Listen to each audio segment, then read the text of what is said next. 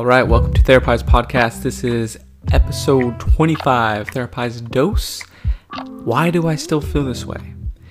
On today's episode, we're going to talk about 3 tips and reminders on how to continue practicing increasing your emotional distress tolerance. Whew, that was a mouthful. Well, what do I mean by all of that?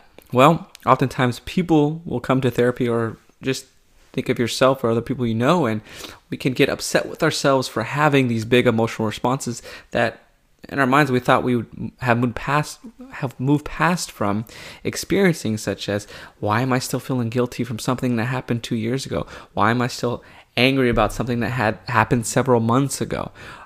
Why am I still feeling this anxious? Why am I still having panic attacks? I don't like it. I hate it. Right? We fight against it. Oftentimes I see this happen in therapy, and I get it. It can be absolutely frustrating when we're still experiencing big waves of emotions that might overwhelm us. Now, we can't actually control our emotions. We can't control what comes up. Like, we don't really feel when we're tired or when we're hungry or when we're happy or sad or angry or mad.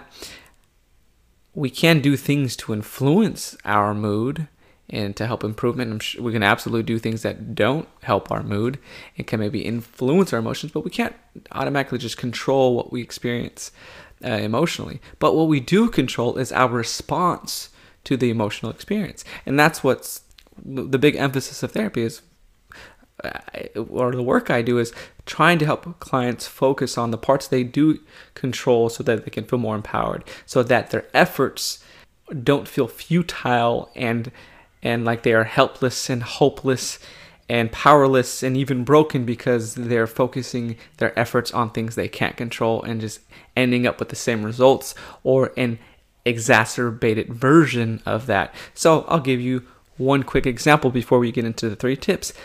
If I'm feeling anxious and I try to fight that anxiety and go, I don't want to feel anxious, does that just go away?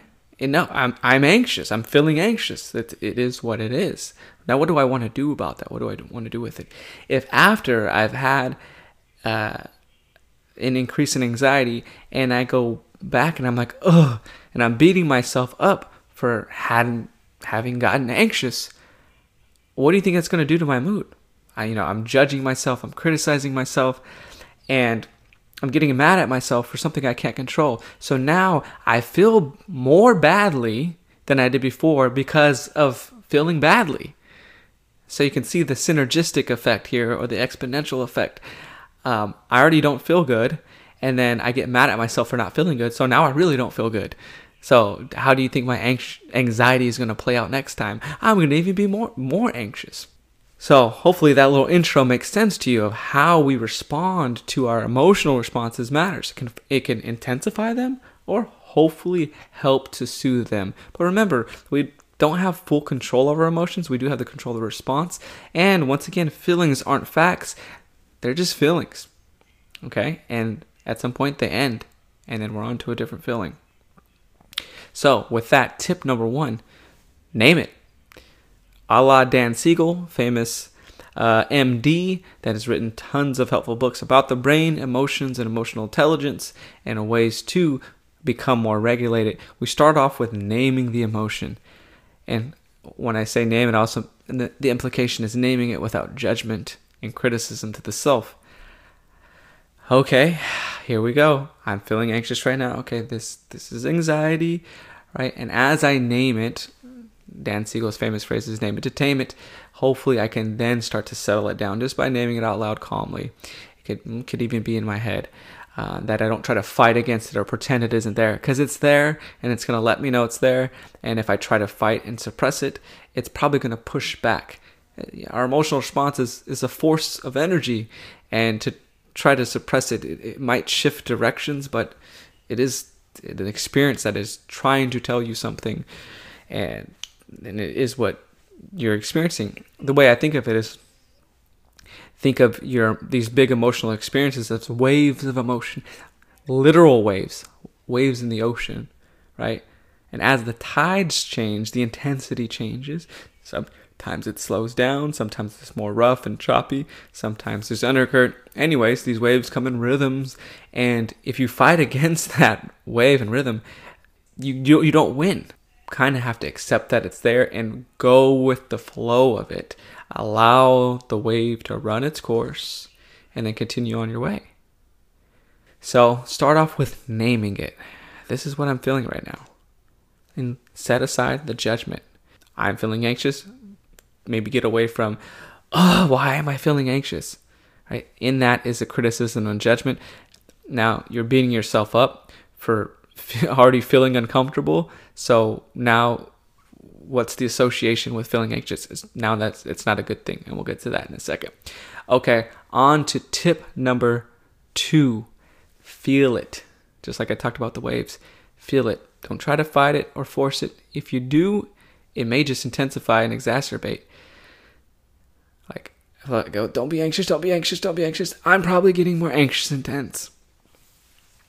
Don't panic, don't panic, don't panic. Okay, I panicked. After you name it, just go, okay, this is anxiety. I'm just going to sit here and feel it. That's all it is. That's all this swirling in my stomach, these knots. It's just anxiety. It doesn't mean anything necessarily. It doesn't mean something's going to happen. I'm just feeling the sensation of it and getting away from whatever judgments or meanings I might be attaching to it, other than it just being a wave of emotion like water.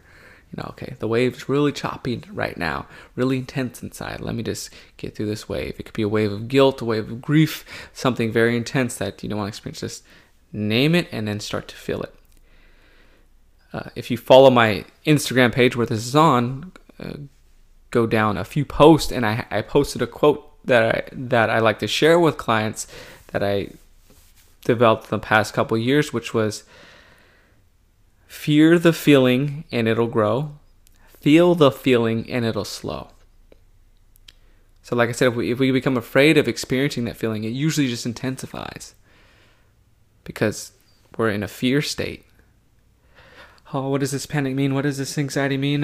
What does this guilt mean? Will I ever be better? Right? And all the bigger emotions that can come with, and the more dysregulation that could come with fearing the emotion than just feeling it and embracing it and letting the wave run its course. All right, on to tip or reminder number 3 is reframe it. And this is what I was just mentioning earlier on the first tip. Reframing it, changing the association and meaning behind the feeling, and hopefully a more neutral sense, or maybe even into a positive sense. And instead of experiencing the anxiety and or guilt, it's like, this anxiety is such, this is terrible. It's reframing it to the neutral sense. It's just a feeling. That's all it is. It can't do anything. It's just a feeling. I can decide that I don't like this feeling and then engage in a behavior or that isn't conducive to this feeling, so I can try to numb it or get away from it. But if I just sit here with this feeling, it's just a feeling. That gives me maybe more confidence to just sit with it and let it run its course. The feeling won't do anything differently in your life. It's what you decide to do with that feeling. So if you remove those negative associations, hopefully it has less power over you and is less overwhelming for you to experience. And that hopefully over time, your distress and tolerance starts to increase, and that these big waves of emotion don't become as big, and they're less scary, and they pass faster. So reframe it, change the association, change the meaning. At least getting away from negative to neutral, and if you can, get it to positive.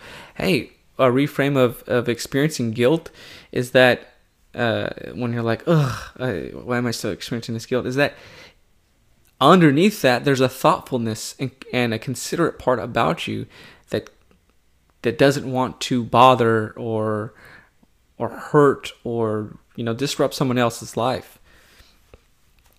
So, if the guilt is kind of overwhelming you, that could be frustrating. And it might be coming from a very positive place for you. Maybe you're a very caring person as well. So it could also have maybe a positive meaning behind it.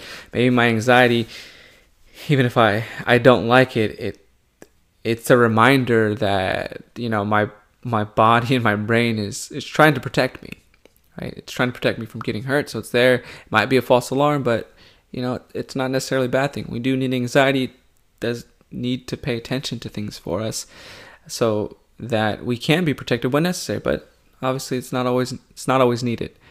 So 3 tips to increasing emotional distress tolerance. 1 being, name it. What am I going through? Feel it. Don't fight it. Just feel it. See if you can let the wave of emotion pass by, and then have less control or influence over what you do if it's leading to unhelpful behaviors. And 3, reframe it. Getting feelings away from negative or being good or bad emotions. In therapy, we often talk about there are no good or bad or negative emotions. There's uncomfortable emotions, sure. There can be big emotions, absolutely. Excited can be a very big emotion, but no, we don't often associate it as a negative one. But guilt and shame and anxiety can also be big emotions, things that really kind of take up space in our body and mind.